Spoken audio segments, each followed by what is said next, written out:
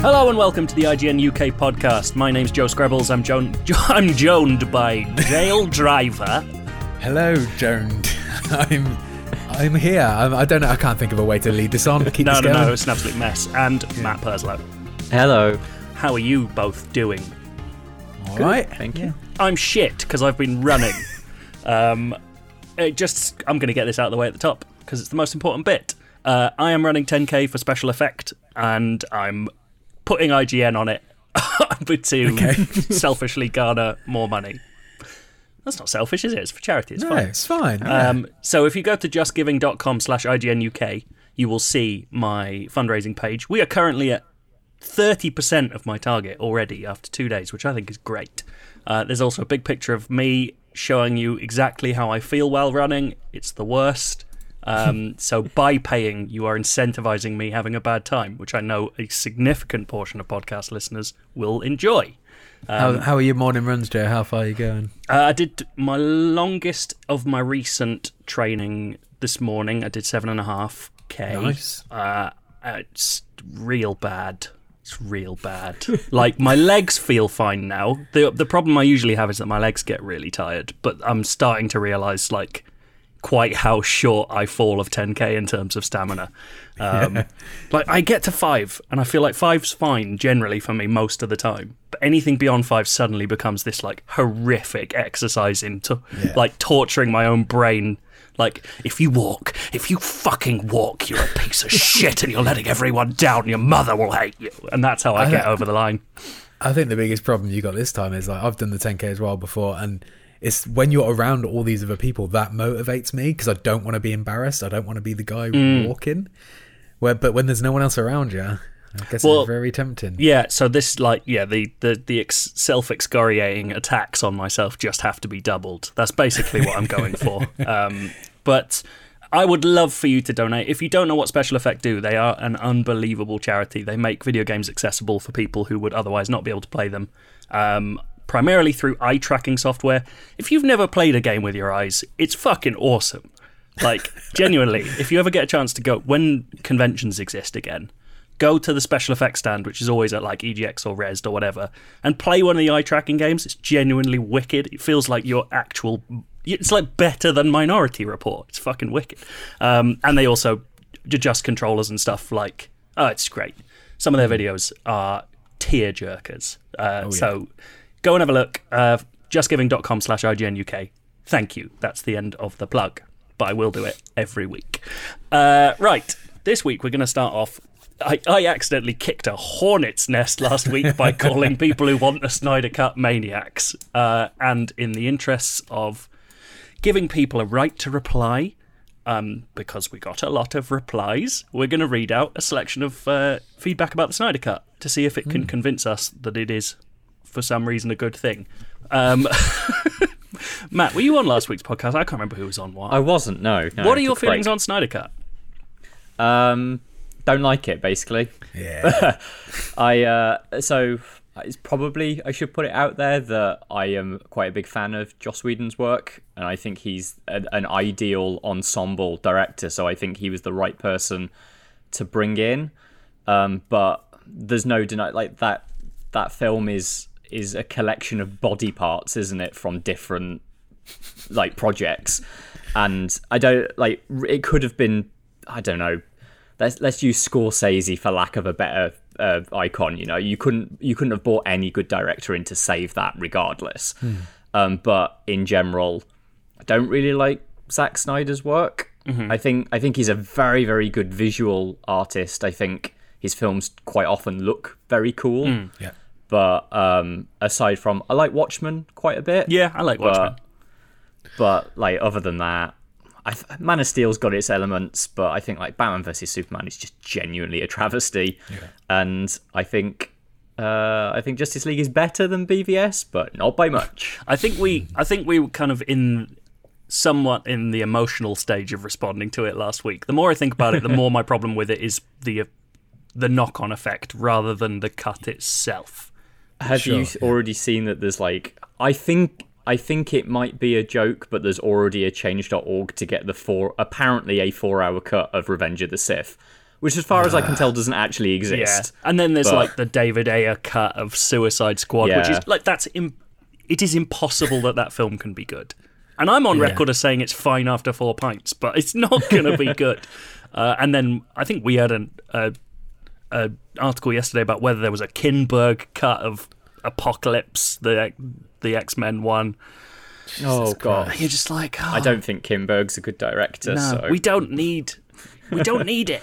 Like, sometimes movies are just bad, and we can make better ones in future. Anyway, that's our ideas. But we've got Snyder Cut feedback. I'm going to read the first one. This is from Francis Jackson.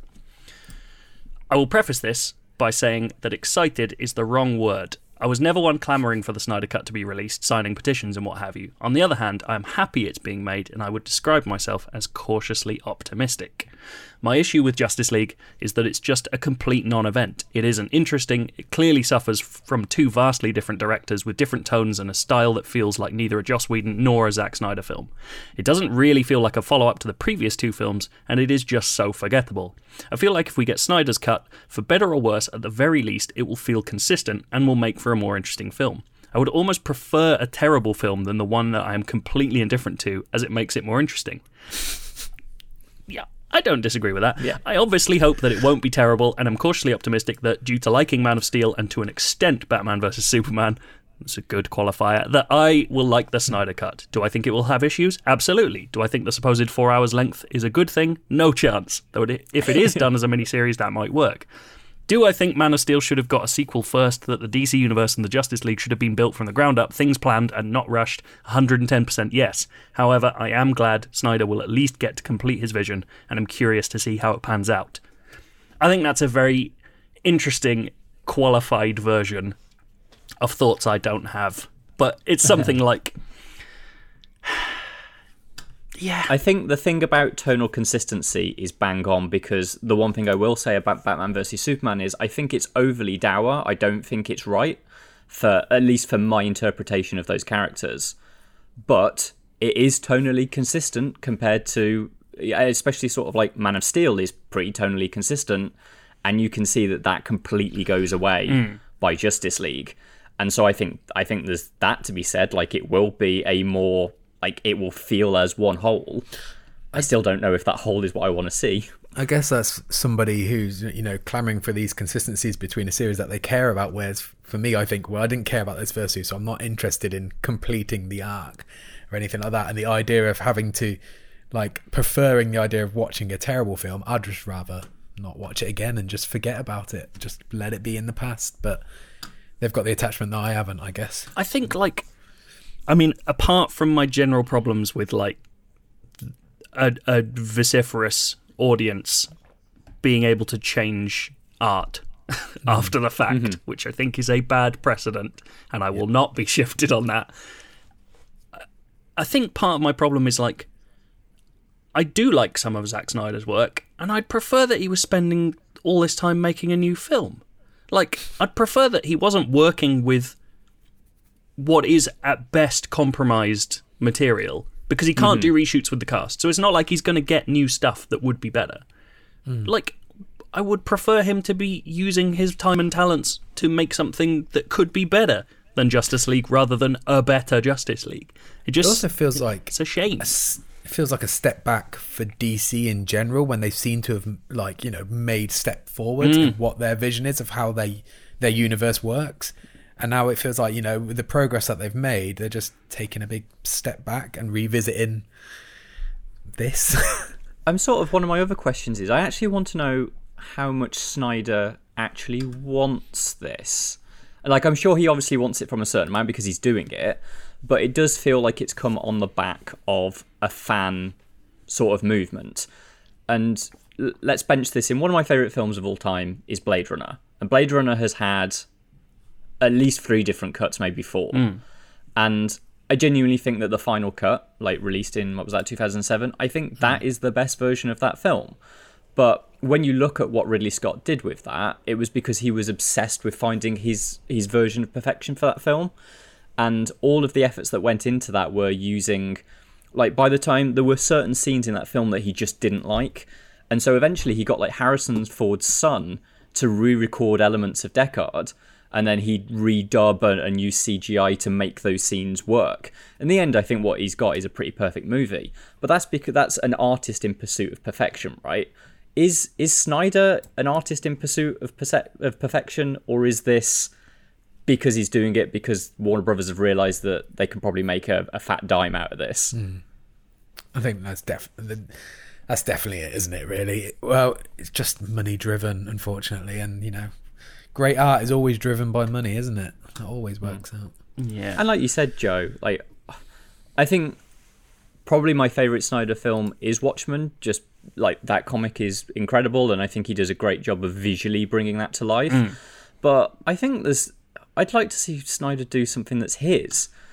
So I think Sucker Punch is a bad film. It's a bad narrative experience. God, it's a brilliant pop music video. And so I'd love to see I mean, this is very much typically me, but he's got a section which is a bunch of World War One cyborgs, and there's a mech that turns up. I'd like to see him actually do a film that was good with that visual feeling to it. I don't know. It's interesting. All right, shall we move on to who's this, Mr. Gunty? Does someone want to read this, or shall I? Yeah, I can read this. Go for it. Mr. Gunty. Right. There are many tales of movie studios or execs changing, modifying, or editing movies to fit a particular need, whether it be to meet classification restrictions, receive bonuses, or whatever. Like movies as a medium, and I like movies as a medium and enjoy watching the movies as a pastime. The thought of a movie being modified by persons that are not directly creating the movie to achieve a goal other than making the best version of the movie really gets my goat. I've really enjoyed some of Zack Snyder's movies, Man of Steel being one. I wanted to see more of that. Though I enjoyed the Flaw BVS, specifically the Ultimate Edition, I was disappointed by the Justice League movie. I very much wanted to see the intended vision regardless of how it actually turned out. That being said, I will be disappointed if the Snyder Cut amounts to little more than the addition of a few deleted scenes. I want the whole thing, as hinted in the storyboards and interviews and such. I want it all, baby. Give it to me. Give it to Mr. Gunty. On a related note, I hadn't heard about the attacks from supposed fans of the film. While I haven't noticed, I'm completely unsurprised. I'm not on Twitter or Facebook, so probably somewhat shielded from the shit fuckery. Correct. What I've observed in these instances where critics have stated, what the fuck do we want this for? And forums where individuals make positive comments about the DC movie are met with largely amounts of negativity, which is again unsurprising. I'm not sure how much the 20 million takes away from the other potential projects being made, but my only hope is that there are any positives from this nonsense. Aside from the better version of this particular movie, it's that the studios and execs might leave movies to be made the way they are envisioned, even the wonky ones. While I say that, I recognise it is more likely that an entitled arsehole will be emboldened. Lots of love, Mr. Gunty. Again, a very well-reasoned approach to this. I think part of what Mr. Gunty, with respect, misses is that this isn't just a situation in which a movie was modified by people not directly creating it. There were extenuating circumstances that led to Zack Snyder leaving that movie. This isn't purely a studio going, we're taking over Final Cut. This is our choice. I do think Whedon was a weird choice to replace Zack Snyder. That's a very different version of director, particularly with regard to this kind of film. Is it weird when you consider, though, what they wanted Justice League to be? They wanted it to be the Avengers, so you get the guy that directed the Avengers, who has a history in ensemble casts. Yeah, oh no, I totally get it from that perspective, but if you give it to Joss Whedon after Zack Snyder has already provided this much stuff that is clearly not Whedon-esque, I think you're asking for a tonally inconsistent movie. So that I understand as a studio issue. I totally get the perception that we are definitely a part of critics saying, what the fuck do we want this for? And people making positive comments being met with negativity. And I will say, I have thought about how I talked about it last week, and I was probably a bit unfair. I think the problem is that we get into a situation where we start conflating everything that happens into two sides. So, like, there's people who don't want the Snyder Cut, and there's people who do. And so what we're saying is, like, the people who do are all on the side of the dickheads who are going after people. There's obviously a spectrum of people. There are people like Mr. Gunty, the legend, who just wants to see a version of a movie as it was intended. And I think that's totally fair. And, like, that is partly why I read out that, partly in jest last week, but there was that tweet where it was like, I'm really glad that an artist is getting to make the movie they wanted to. It will be shit. And that's basically how I feel. But I totally get the idea of wanting to see what should have been there. I just don't like the way it's happened. I just think it's dangerous that we've got to a place where we are now able to, like, force a hand into something that could end up, like, again, Zack Snyder could be making something else. I don't know. Yeah. I think we possibly lose more than we gain.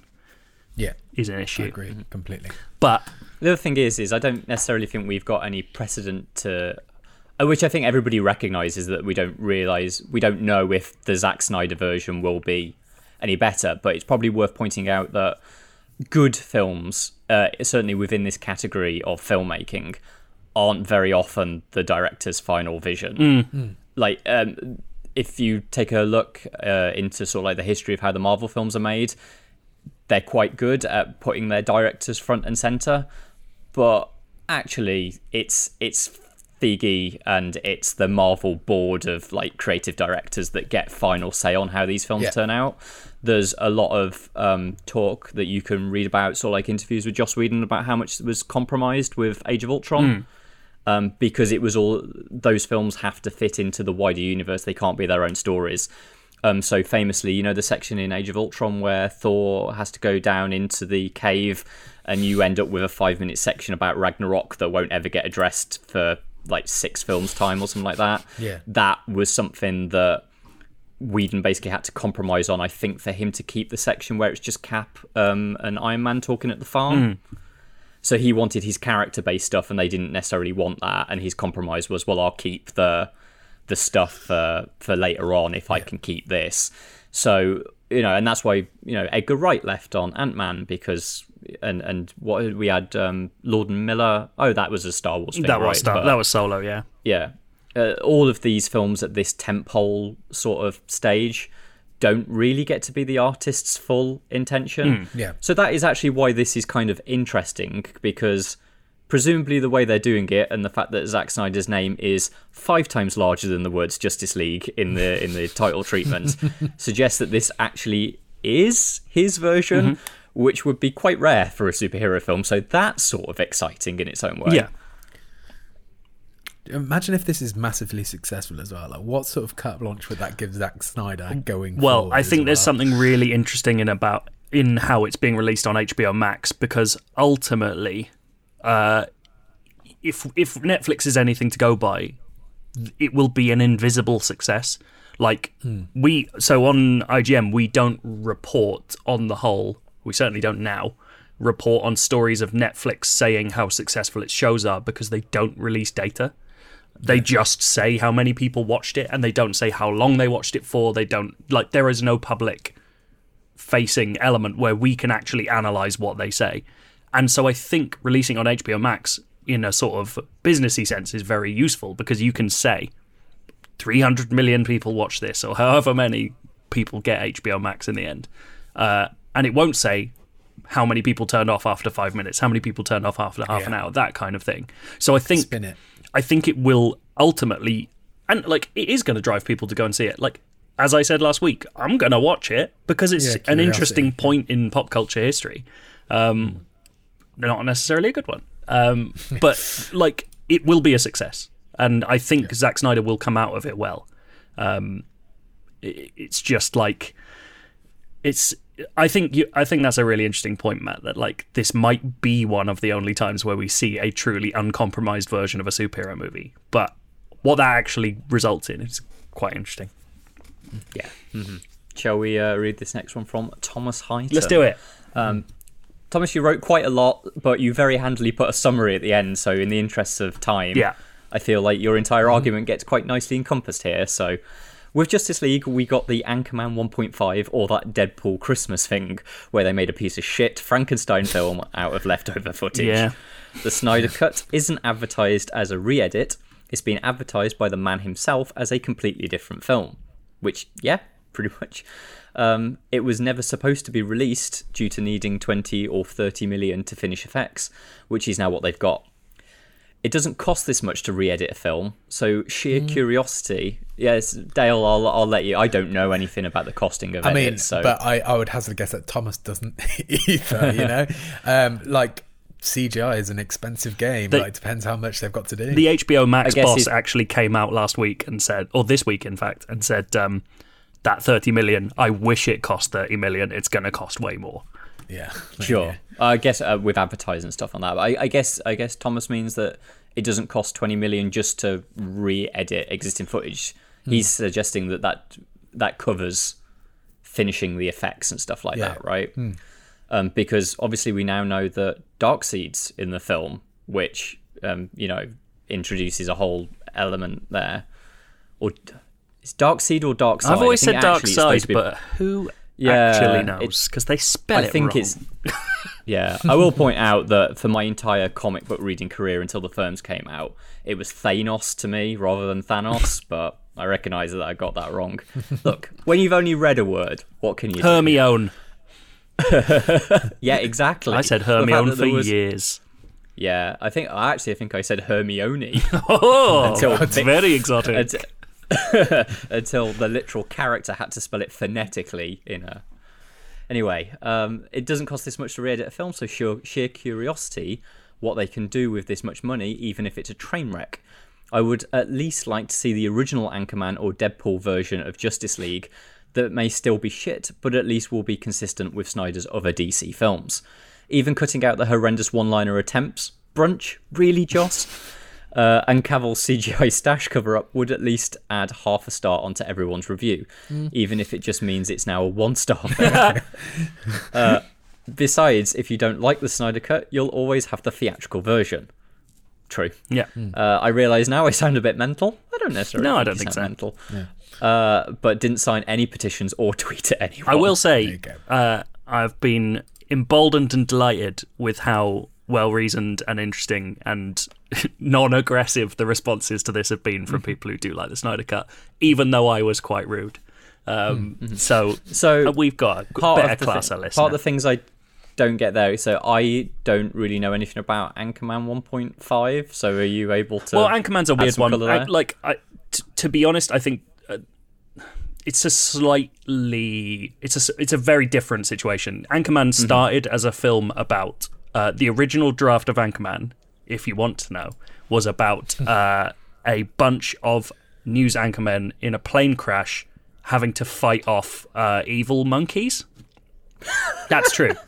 Okay. And that was the inspiration for the news team fights in the final film. But everything else was improvised out of that film. And so what they did after Anchorman, they did so much improv and so much making up new plot points that what they did is after Anchorman came out, they made a second Anchorman film just out of unused footage. And it's rubbish because it doesn't make any sense. But it kind of doesn't need to. It was never properly released. So, yes, Anchorman 1.5 is a piece of shit made out of Frankenstein film leftover footage. And I get that comparison with Justice League. But to say that you want to see the original Anchorman version of Justice League doesn't quite make sense because Anchorman wasn't created in the same way. But I get the initial point is essentially it. I've never watched the Deadpool Christmas thing. I bet it's rubbish. That's the one where they took all the swearing and violence out, right? Was that the deal with that one? I thought they... Oh, I don't know.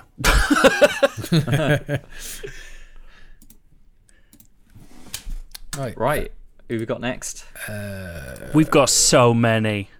Yeah, should we just... Should we read JM's one and then end it on there? Let's read JM. Okay, I'll read JM. So JM starts with "Hello bots," so that's a good start. You were wondering why any of us would want a Snyder Cut. You have to understand a lot of us grew up with the Justice League, the animated series, and love these characters and feel like Whedon intentionally ruined the movie. All you have to do to Point that one. movie is take out... Sorry. All you have to do to that movie is take out the intro Whedon Gate mustache scene, take out the Batman jokes, and show Darkseid. That will immediately elevate the movie and also take out Whedon jokes that ruined the tone. When you really consider it, the original cut really worse than Iron Man 3? You've let yourself down, JM. Whoa. There's two. You've got. See, this is the thing, JM. You start 2 paragraphs with legit points, right? So, growing up with the characters, totally understand why you would want a version of that represented in a live action film. Very fair. Also, I agree that there are things that can be taken out that will immediately elevate the movie. But you say Whedon intentionally ruined the movie. That is mad to me. He's a working director. And his name's on it. It's not like he went in the editing room without telling anyone and wrote like Snyder sucks across the film stock. Insane. And to think that Iron Man 3 is bad is an immediate marker that I can't trust your opinions, because Iron Man 3 is wicked. And people... So I want to just... For a little bit of defence for Iron Man 3 here. So the first time I saw Iron Man 3, I went to see it on opening day. I took the day off work, went to see it. And I did not like it the very first time I saw it. I think because I went in, I'm a long-term comic reader, so I went in expecting the Mandarin, right? Yeah, and I didn't get the Mandarin. Go back and watch it a second time knowing that's not the thing, and it improves 100-fold. Yeah. Like, when you take it for the film that it actually is rather than the film that you go in believing it's going to be. And it's one of those where it's everything that people like about Marvel movies. Like, it's got all that great comedy and all that, you know, all the way that it deals with really heavy emotional wrought feelings alongside really damn good jokes. Yeah. It's all there in Iron Man 3. Also, it's just some really good action scenes in that one. The bit where Iron Man's just got Iron Man, the bit where Robert Downey Jr. Tony Stark has just one glove and he's using that to have the fight. Like, it's fantastic. Yeah. Yeah, there's some really good jokes in it as well. I watched it recently and I forgot how funny that film is as well. And I, like somebody who had no like affiliation or I didn't even know who the Mandarin was going into that film. I just really enjoyed it. I never had a problem with it and I didn't quite understand it. But you make a valid point, Matt. Like, you know, you go in with expectations of one thing and it's actually something else. So maybe that's where the disappointment came from. Yeah, and I think a lot of people will have struck it off their list and just like, I'll never watch that again. Yeah. But honestly, like going back, and I've watched it about 4 times now, and I think it's a cracker. I think it's up there. I think it's one of the best. You know what? Let's not end on a downer. I'm going to read Riley Brewer's one because I think this is a good summation of what I think the general tone of our responses have been. So, hi guys, I just want to say my piece regarding the Snyder Cut situation. Personally, I think part of the issue is the original theatrical release of the movie is such a Frankenstein of 2 movies. We have Snyder's original film. When he had to go off the movie due to the family tragedy, we get Joss Whedon, who deserves no hate or malice, brought in to reshoot the movie per WB's orders. WB didn't decide to push the movie because how could they indefinitely delay their already troubled Justice League movie and utilise this moment to add the pieces they thought was needed in the blockbuster through Whedon. I think what I want out of this is what the original director envisioned for his movie. Whether it's good or bad, and it's probably going to be bad, the artist deserves to have his piece put out the way he intended. I think that's what the majority of fans want, and there's a minority who is toxic to anyone who shows no interest in this film. Funnily enough, WB has had a similar situation with the Richard Donner cut of Superman 2. Just my thoughts. I think, like, that to me sums up a very reasonable response to our feelings on this. And, like, I will say, seeing all this come in initially, I was quite worried that there was going to be loads of angry people at me. But the response has been really interesting, and I've really enjoyed reading it. And everyone we didn't read out, we have read them all. And we do really appreciate you, like, coming back to us with reasonable reasons to come on. So, yeah. I don't know how much more we'll talk about the Snyder Cut. No. I do like, actually, I will say, I do like that the man who played Darkseid, who just got chopped out of the movie, and it's like, he's like one of the most important supervillains in comic book history, and he's not in the film. You're like, that must be horrible for him, so I'm glad he's getting his deal. It's also like, especially after BVS sets it all up, you get the nightmare sequence with Batman, and you see the big Omega symbol and all like the heralds of Darkseid turn up, and it's the big promise. It's like in previous Marvel movies when they've been promising Thanos coming. And you're like, yes, the final team up, it's going to be against one of the biggest villains in DC history. And we got fucking Steppenwolf. Stephen Wolf. Stephen Wolf. I don't I will say I don't think I've been convinced that this is a truly good situation, but I am definitely more on board with the idea, having read the feedback, and I thank everyone for their interesting contributions. Yeah. And that's why we put it so prominently in the podcast. I want to say that I'm still not on board with the idea, but I am happy that everybody is happy. Yes. That they feel like they're getting what they want, and that makes me happy that you get to enjoy it. Also, we should say we're not going to cover all the new drowning stories, but we might do the same thing with this next week. Could do, yeah, just for drowning. So keep them coming in. Right, should we do some normal type podcasting? Yes, please. Matt, hello. You have played Outriders, the interesting new people can fly looter shooter. You've got an excellent preview out there. I really enjoyed it. Oh, thank you. Because you think about combat in a way that's more than just, I like a gun. And you explain really well about how that works. But I would love you to talk about it now, because I think a lot of people have seen Outriders, but maybe fewer understand what they're actually going for with it. Mm-hmm. Yeah, it's an odd one. And I must say, like, I'll clarify here, even I still am not completely sure about what Outriders is, because they've shown so little of it, and it seems like they're doing broadcasts now. It seems like one a month, maybe. The first one happened yesterday, which I think is going to gradually explain what this game is. But it's a looter shooter, but it's not being designed as a Destiny or a Division. It's not one of these where you have to log in every day and play an awful lot of repetitive sort of smaller quests to unlock guns or anything like that. That's, at least as far as they're telling me, that is not their intention. It's a campaign, a bit like imagine if Gears of War and Diablo had a baby. Mm-hmm. That's the sort of thing we've got. It's a linear, well, I'm not necessarily going to say it's a linear campaign, but it's because it uses hub worlds apparently. And you play through that as one of, I think there are going to be possibly, there's more than 3 classes, I think, because we know of 3, and I think there's more to come. And you can play through that in co-op or on your own. And basically, the quest that I played didn't really offer any suggestion of what it might be more than shooting a lot of people. But what I will tell you is that the shooting felt pretty damn good. Mostly because I didn't shoot a lot of people with guns. I shot them with superpowers. And that's what made it feel so good. So when I was talking to the guys from People Can Fly, one of their core philosophies around the combat was, in a lot of these sort of games like Borderlands, like Destiny, your superpowers are, you have a button that you wait to charge up, and once like it's charged up over 3 minutes or so, you press it, everyone on screen dies, and then you wait again, right? And that's how Destiny's Ultimates work. They were like, we want powers to at least be 50% of what you're doing.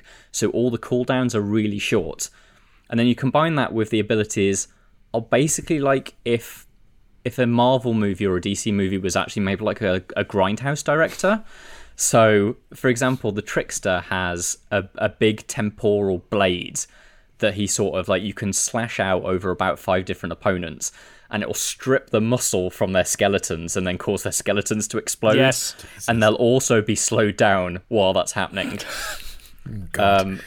So that's the Trickster. So the Trickster is all about slowing enemies down and killing them in close combat. Whereas another class that I really got on with is a class called the Devastator, which is sort of like a medium-range tank, but he can call stalagmites to like blast up through the ground and impale people on them. And there are like lots of different animations for that impaling, and my favourite one is it'll come up through someone's chin. Which, when you described it, I was just like, it's the end of Hot Fuzz. Yeah, exactly. I want some ice cream. And like when they're stuck on that stalagmite, they sort of wave their arms as they slowly die and gradually sink down the stalagmites. Yeah. Oh, really? So it's slide down it. Oh, that's grim. Yeah, it's super grim, and I love it's so it's so grindhousey. One of the skills that you can get is as the pyromancer, who's like a long range flame attack guy. He can slam his fists into the ground and it creates a wave of fire that travels forward, but it will go through cover. So if you can find two people that are like bunkering down behind cover, you're like, there's nothing that you can do now, and you just sear them and you can hear them screaming behind it. You can use a whip of flame and pull people in and turn them into ash. Nice. Oh, so that's proper Bulletstorm as well. Like, yeah. Is there any like value to using a gun then if the cooldowns are so short on these abilities? So basically, the way that it's very much they've got the philosophy of we want you to build a character that suits you. So if you're really into guns, they explained you put all of your ability points into weapon stats, and you choose I can't remember how many skills that you'll earn over the game, but you can use 3 at a time. Right. And you choose abilities that maybe weren't to do with killing people. You choose something that was a bit more supportive. So, for example, the Trickster can use one where he like sends out a crystal that will hop from enemy to enemy, and it slows those enemies, which then allows you to line up some really cool headshots. Or the Devastator can do one where, in District 9, the mech that can collect all the bullets and then you can fire them back. The Devastator can do that. It's almost like he's Neo, stops the bullets in midair and throws them back. So you can use all of these supporting skills. Whereas if you decided that... See, at the moment, I've not been super impressed by the guns. They don't feel super punchy, and the ones they offered in the demo were just a bit like rusty assault rifle or slightly less rusty assault rifle. And I'd rather play with something a lot more brutal than that. Which you wouldn't expect from the Bulletstorm people. Like, that... No. That game... And the thing is... The weaponry stuff is so exciting in it that I was kind of into Outriders just on the promise of more of that. Mm-hmm. The videos that they showed yesterday included people wearing really cool armor and guns that have got skulls all over them. I was like, why didn't I get to play with that? I guess it's because they want to gradually introduce things over, but I feel I would have liked to have been able to say, I got all these cool powers and the guns were cool as well. But the other thing is I do have to point out, because of the times that we're in, I had to play this effectively over an equivalent of Stadia. So a tiny little bit of lag, and maybe in that translation over streaming, perhaps I didn't feel all of the gun feel that the game has to offer. So yeah, maybe there's that. But yeah, for me, I would be building a character that would go much more on the powers. Yeah, definitely. And so I asked the developers, it was like, you say that you start out at 50-50 and you can push it either way you want. Well, let's say I wanted to go 80-20 to powers. Can I do that? And the guy was like, yeah, of course. I was like, well, how about 90-10? And his response was, well, I think you can go even more than that, because basically you can find items in the world that augment all of the things that you're doing. And if you can find the items that remove the cooldowns, effectively you can just be spamming them. There we go. And that's what I want. Yeah, so I like the idea of just being able to... There was a little bit of a rift because I was chatting to the creative director and the lead designer, and they had slightly different opinions on how far you could push that. The creative director's very much like, no, you can resign from shooting, you don't have to. Whereas the lead designer was a bit like, I think you could do it mostly without shooting. Okay. So I think he wants to be a little bit more resigned. And also they made a really good point of, it uses what's called the world tier system, where basically if you can play for a long time without dying, it jacks up the difficulty. And so as those tiers, and it goes from tier 1, which is considered story, into tier 2, which is easy, into normal, into hard. But it goes up to level 15. Oh. So what I want to know is like what sort of build you need to make to survive at level 15, because surely that's where it all comes in. I think doing a completely no guns run, probably okay at the lower ones. But when you get to tier 15, surely you have to be using everything that game offers. Sure. And the other thing is you don't find healing packs in the world. To heal, you have to kill. And each class has a different way that it heals itself. So the Trickster, you have to do close combat kills to gain your health back. Okay. And I found there were so many enemies on the hard level that I just kept dying before I could get the kills required. Whereas if I played as the Pyromancer, who can use distance to gain his health back, I found that like being able to see where everybody was coming at me from meant that I could manage those hordes a lot easier. And therefore I found it easier as him. So I think distance for me, but if you're really good at close combat, I guess the Trickster's probably something for you. The combat, it reminds me a little bit of Doom Eternal then as well. The idea of having to use a bit of everything to survive, to constantly keep the chain going. And that might be where the gun combat comes in. If you do want to just be power focused, you just need the gun just in between those moments to sort of fill the gaps. Yeah, absolutely. I think I hadn't really thought of Doom, but actually I think you've made a really good point. It's obviously a very different way of doing it, but it does have I don't think its combat loop feeds in quite the same way as Doom, because Doom is shields, ammo, and health, whereas this is just health. But there's definitely a loop, and you're a parasite to your enemies as much as your enemies are a parasite to you, right? Yeah, that's good. I like it. Yeah, I still need to see a lot more of this game to think that violence is worth going through. Like, I love how it felt. I loved making people splatter up the walls and disintegrate and all of that mad stuff, because I've not played a looter shooter that made me feel like, you know, the fantasies of Superman gone bad.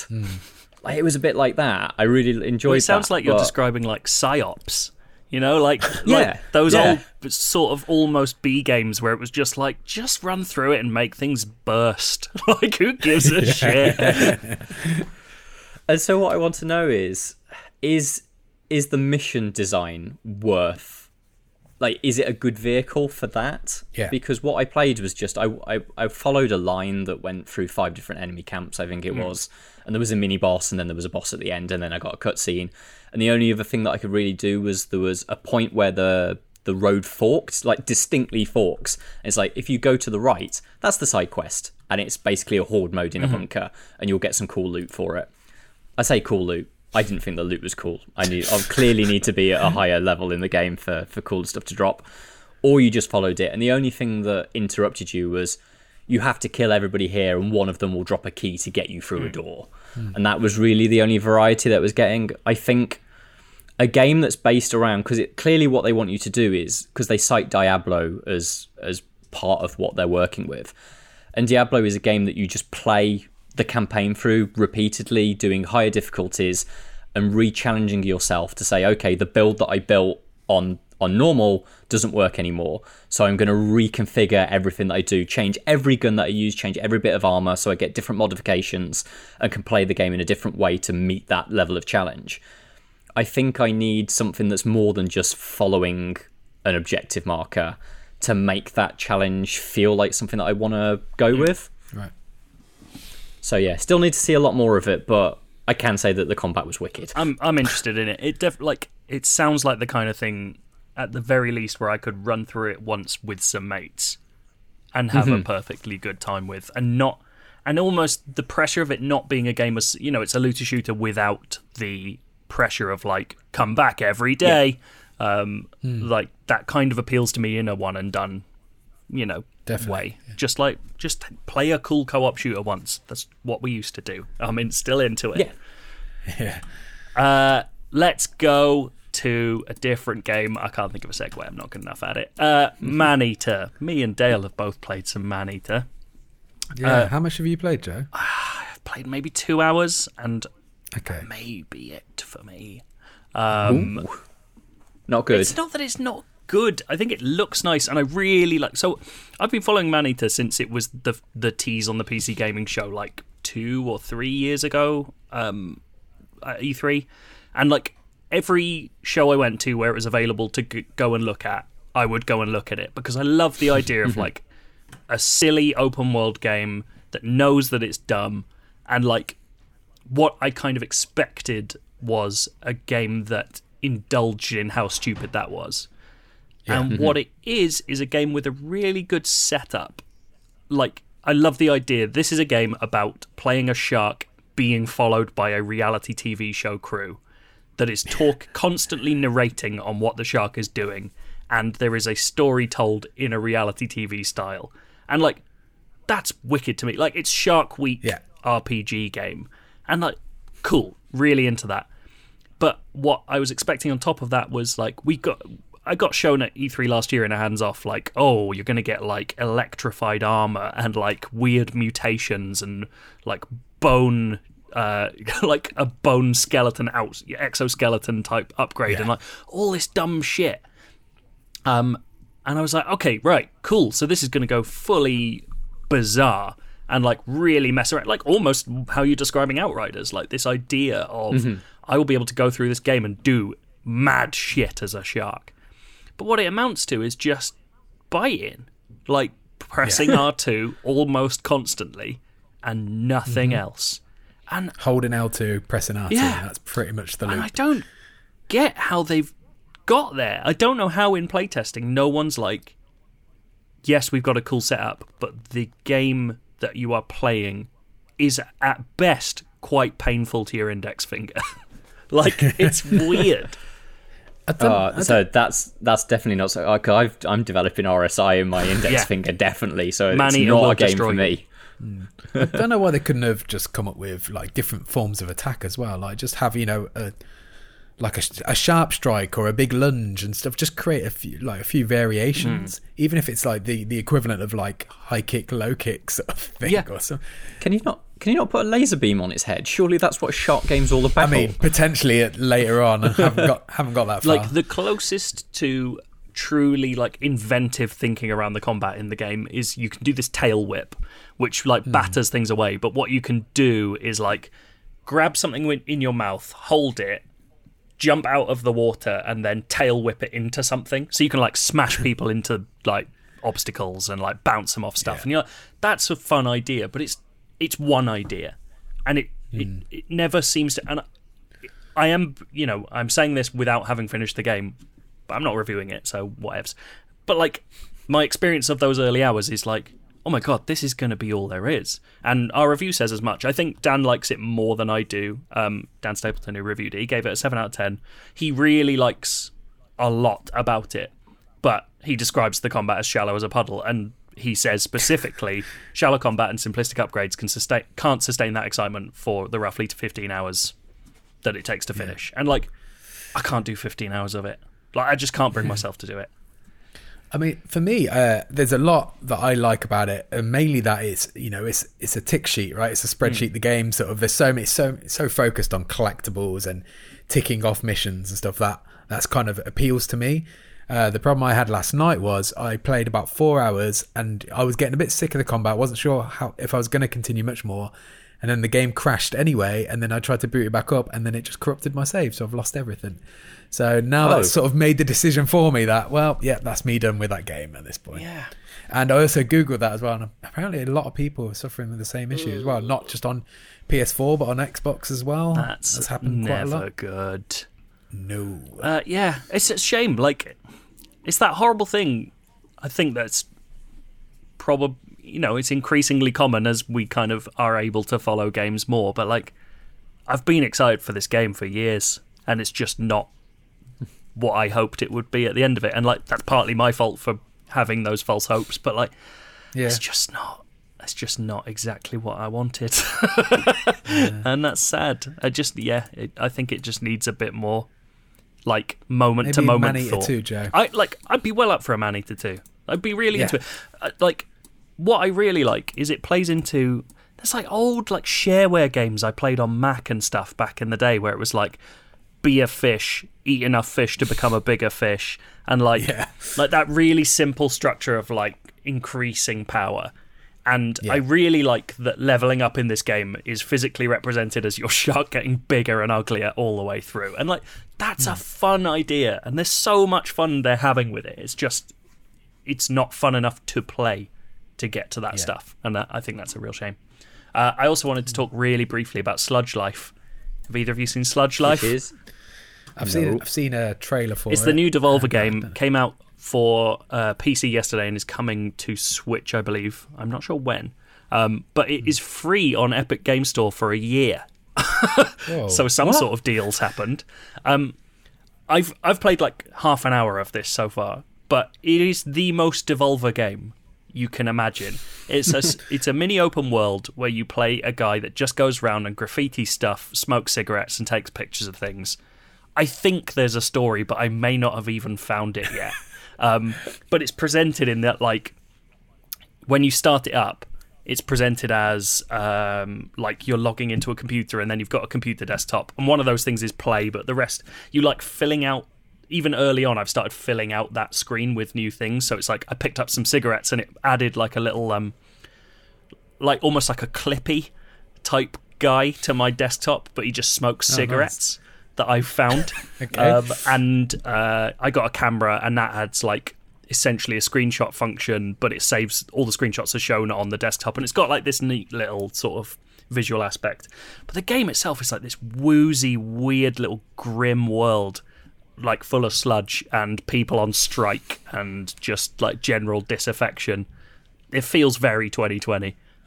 Is doing the graffiti actually fun? No, the graffiti is basic. Like it's almost like Crackdown orbs. It's like you can see that you can get somewhere to get graffiti, but it's really unclear how you get there. And like clearly the pleasure of it is working out routes around the city. And like I think there's going to be upgrades that let you get to more places, and I'm into that format.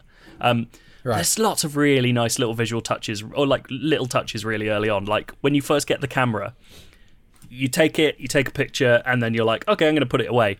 And instead of putting away your camera, you just fucking chucks it on the floor, and you've just got like infinite cameras. So you could just be chucking cameras all over the place. Every time you open the pause menu to see your little desktop, when you come out of it, he gets a laptop, chucks it on the floor, just like getting rid of all his shit, which is really fun. I'm just looking at it in the Epic Store. This is not the game that I imagined it would be. I got this idea of like a pixel art. Oh no, it's like a full 3D open world game, like with a weird cartoony art style.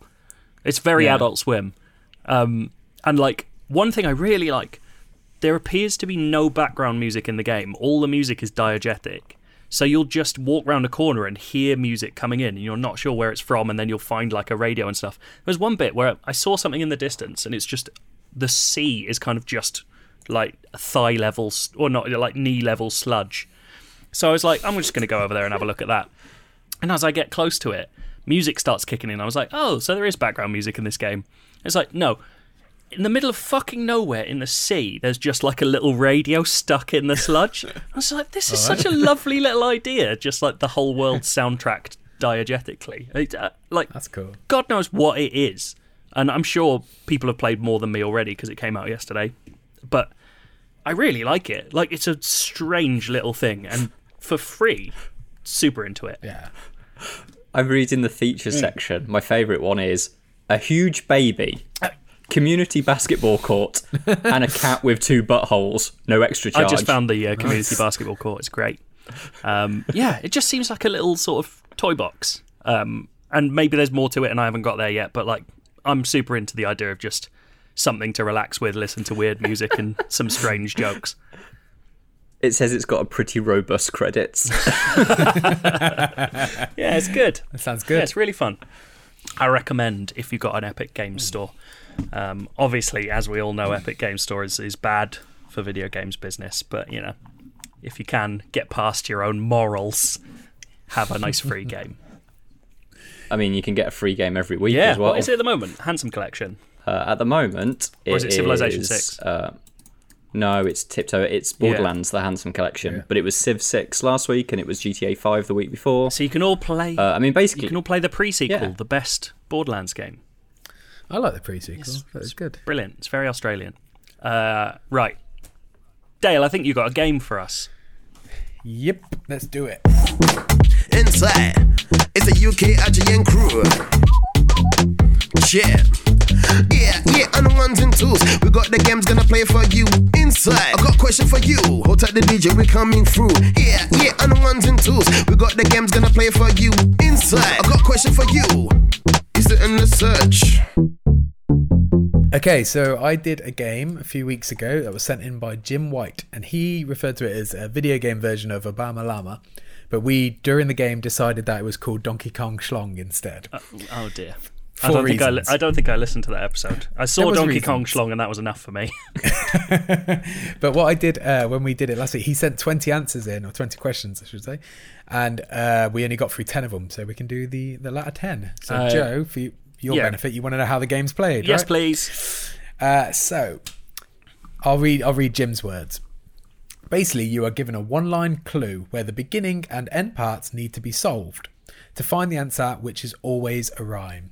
So the easiest way to sort of explain this is to give you his example. Yep. So the clue would be an English adventuress is in an attic. And the answer would be Lara Croft is in the loft. Lara Croft is in the loft. Okay. So it always rhymes, but the clue, obviously, the ending and the beginning and the end are changed. Yep. Sweet. Into it. To the rhyme. You got it? Okay. So let's get into it. Where did we get to last time? So yeah, the one we got to last time was Misnamed Ape Wears Revealing Undies. And it was Donkey Kong Wears a Thong. But it was Cardi thought it was going to be Donkey Kong. It's a schlong or whatever it was going to be. It's grotesque. Absolutely grotesque. Right. Let's do this. The ghost of Sparta likes to clean between his teeth. I don't know who the ghost of Sparta is. What? The ghost of Sparta likes to clean between his teeth. I know what the second bit is. You seriously don't know who the ghost of Sparta is? I can't think of it. Any game you can think of that's based around Sparta in general? I mean, there's loads. All right, one very big one. Alexandrios likes to floss. It wasn't what Joe said. What did you say, Matt? Kratos? Yeah, Kratos likes to floss. Is he a ghost? I thought there's a game called Ghost of Sparta. Is there? Yeah. Oh well. It's for the PSP, but still. Oh, fuck off. Yeah. I thought it was Assassin's Creed Odyssey because they're Spartan. I think he's called Alexandrios. Yeah. Alexios he is. Alexios, yeah. Alexios likes Well, to I floss. got it wrong anyway. That would work as well. Right. Give me a point. Serene human representative is a violent, ruthless thief. Serene what? Serene human representative is a violent, ruthless thief. This is a bit of a tricky one. Sounds like a Daily Mail headline. So this is a tricky one because the character isn't a character. Hey? Violent, ruthless thief. It's more like an NPC. Right. A general, or like a catch-all term for an NPC in a certain game. It's a tough one. Violent, clue ruthless thief. Yeah. Serene human representative is a violent, ruthless thief. That bugger is a mugger. Any ideas? No, not Okay. at all. No, I So think if I told- mugger is the second word, I think. But yeah, when you tell It's me not. what... Is it not? No, it's pillager is the second one. Pillager. Yeah. That villager is a pillager. There you go. It's No, villager, don't give it's me a that pillager. point. I don't want it. Serene human representative. It's villager. Jim White, good game, but fucking hell. Is in the villagers from Animal Crossing, right? I Must. assume that or Minecraft. That's what I It was must. thinking. It must be Animal Crossing. Yeah. Yeah. Serene human representative. You an See, when they alien? So when they said that, I thought it was going to be Commander Shepard because he's the human representative on the Yeah. Spectre Council, right? Yeah, that would make sense as well. Right, next one. Silent Hill antagonist is painting his garden storage unit. Pyramid Head is Pyramid painting Head his paints a shed. shed. There you go. I think Joe got that. Yeah, he got that. That's more like it. Yeah, there we go. We're back on track. Right. Demon destroying marine has a painful lump on his eyelid. Doom Guy has a sty. Nice. Oh, nice. I was thinking Doom Slayer. Wrong game. Yeah.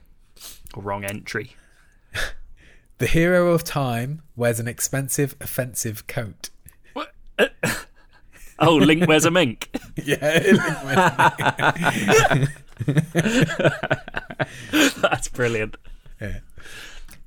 Right, so it's 2-2. Celestial wolf goddess is eating a Japanese curry. Oh, Amaterasu eats a katsu. Nice. Yeah, nice that. Okay, there's 4 left. You just literally did the gif of Eric from Tim and Eric doing the blown mind thing. You literally did it. Okay. Electrified mortal combatant saves a kindly young lady. Raiden saves a maiden. Didn't need to do it again because Joe got it. Raiden saves a maiden. I always thought it was Raiden. Yeah, I thought it was Raiden. Raiden saves a maiden. Right, 18. So we got 3 left. Tanuki money lender is a swindler. Tom Nook is a crook. Yeah, bloody hell, you guys are good at this. Except for the first 2. I said that in the tone of voice that implies I really want to win now. Yeah. So it's 4-3 to Joe. Last 2. Ghost hunting bro visits Malaysian island. Oh, Luigi goes to Fiji. There you go. Nice. So Joe's won it, but there's What's one. the last Left. There's one left to play for. So Brazilian fighter is a tosser. Planker is a wanker. Yes. Nice. Oh. And that's it. That's the end of the game. Oh, after Serene Human Representative, that got really good. Yeah. By all means, Jim, send in more if you got. Jim, I love Yeah, it. they're good. I like playing that game. Luigi goes to Fiji was a highlight for me. Right, should we do some feedback? Yep. Are these all about ice pops? No. Maybe. I don't know. You love the ice pop chat. What do you call them? Yeah, Tip tops. They're tip tops. Tip tops are ice pops. That's one. So I found out Tip Tops is actually a brand. That's where New the name Zealand Tip Top brand, came. isn't it? Yeah. Weirdly, I don't think they ever sold them actually over here. I don't, for as far because I had a look into why we called them Tip Tops in the Midlands, Yeah. and I couldn't figure out. And basically, I found the Wikipedia page to say that Tip Top is a brand of ice cream, but apparently it doesn't say on the Wikipedia entry that they were ever shipped to the UK. There's a bunch of countries that they did, so Mad. maybe someone was importing them on the sly. It's a culture war. Maybe it was a New Zealander in the Midlands who started it all. I'd love that. Right. This is from CJ in Nebraska. We've definitely heard from CJ in Nebraska before. Yes. Yeah. Fellas, regarding your question about what we call those crappy tubes of plastic filled with frozen drink. In the Midwest US, we call them freeze pops, or freezies usually. Freezies. Right. Recently, they've started making flavours of Dr. Pepper, Coke, and other sodas. They even make alcoholic versions with margarita and daiquiri flavours. That reminds me of when they used to get cider lollies. I fucking loved cider lollies because I thought I was grown up. He qualifies, they are not good. It helps if you let them melt a bit and smash them up before opening to avoid sucking all the juices out and being left with a piece of ice. I've added a tone that I think CJ wanted to add it to that. Also, we also asked for holiday disaster stories last week. Also, regarding vacation stories, my family took a trip to a drive-through zoo. Oh, like a safari park. Yeah, I thought like you just walked up to windows and looked in. That's a really funny way of describing a safari park, a drive-through zoo. Where you stay in your car and drive through different animal enclosures. While driving through the ostrich enclosure, one of them started chasing our car, prompting my dad to freak out and speed up while rolling up all the windows. That is terrifying. He did not realise at the time that my 8-year-old brother had his head out the back window and he had closed the window on his neck. My siblings and I yelled at my father to roll the window down, but as we were all shouting at once and no one was older than 10, we were not very clear about what was happening. My father, thinking we were just being little shits yelling about the ostrich, yelled back at us to shut up. Eventually, he realised what was happening and rolled the window down. We then drove through the rest of the zoo in silence. Hope you're all doing well, and thanks for all you do. Sorry this email is so long. No need to apologise. I enjoyed every minute of it. I particularly love... There's something lovely about the detail of silence at the end. Just like, not crying, not anger, just pure, deadly silence. The first time I read through that, it terrified me because my biggest fear is ostriches and large birds in general. Like, they absolutely terrify me. Do you hate geese? I'm not a fan, but I can deal with ostriches and emus. I can't even look at them. I like the idea, just looking at them freaks me out. Really? Yeah, I'm terrified of them. So when I saw that, it was like a horror story to me reading that. Is it because they're dinosaurs and you don't like dinosaurs? Yeah. They're like real life chocobos. Do you know what I think it was? I think when I was a kid, I got not attacked, but like chased by a swan or a geese or something. And it's this idea of a large bird that's like the same height as me and that can make eye contact with me and just running at me full steam. Do you remember the film? The eye contact is such a good detail. It's the eye contact. Do you remember the film Dude, Where's My Car? I do remember the film Dude, Where's My Car? There's a scene in that where they're sitting in the car and they get attacked by, I can't remember if it's emus or ostriches, but they get attacked by a horde of them and one of them bursts their head through and knocks them out. That was a horror movie to me. That was hideous. I can't, even thinking about it freaks me out right now. Dale, do you know about the Great Emu War? I don't think I want to know, man. Right, okay, get this. This is hilarious. So in Australia in the 1930s, there was a giant, effectively wildlife nuisance thing done to cull emus, but they sent it wasn't successful, so they sent the military in, I think, with a bunch of machine guns, and they failed. The emus overran them. The emus weren't. Yeah, they're powerful, deceptively powerful. They could take a bullet. There's no way an emu wouldn't take a bullet. Imagine in full flight emu running at you, taking a bullet and just shrugging it off. Why would you say that to me? That's my nightmare tonight. Cheers for that. Peck your eyes out. Fucking hell. Beasts. Dale, give us a little read. This is from Aaron Smith. He says, "Sup, fuckers." I don't approve of that. Back in the grotty days of my early 20s, a friend introduced me to a soup a noodle. So it's not like super, it's the word soup a noodle. Literally a block of ramen noodles cooked in a tin of tomato soup. This was something of a stoner delicacy in our house. Don't do drugs. As we all loved it. It was weirdly comforting and reminded us of our childhood. How can that remind you of childhood? You've definitely never had that in your childhood. The reason for which we realised after a year or two was because we were basically just eating a bigger, more tangy bowl of spaghetti hoops. Oh. Top shelf pucker, 10 out of 10. What you at 10? 10 out of 10 out of 10 out of 10. That sounds hideous. That reminds me of that bit in Garth Marenghi where he's like talking about poaching an egg in soup. It's like that's the height of his culinary. Yeah, most student-based food combinations usually revolve around soupy noodles of some kind, don't they? Mine were very often Bernard Matthews related. I remember I accidentally once ate an entire bag of mini chicken Kievs in one day. Accidentally? Well, I started and then didn't stop. Yeah. It was great. Matt? Right, I've got one from Kieran Corrigan, who says, "Hi chaps, love the chat, especially the odd stuff between game talk. The following is based on my experiences at high school in the early 2000s. On the subject of frozen fruit tubes, we always used to call them ice pops, and we'd often buy them 5 at a time from the swimming baths next to my school."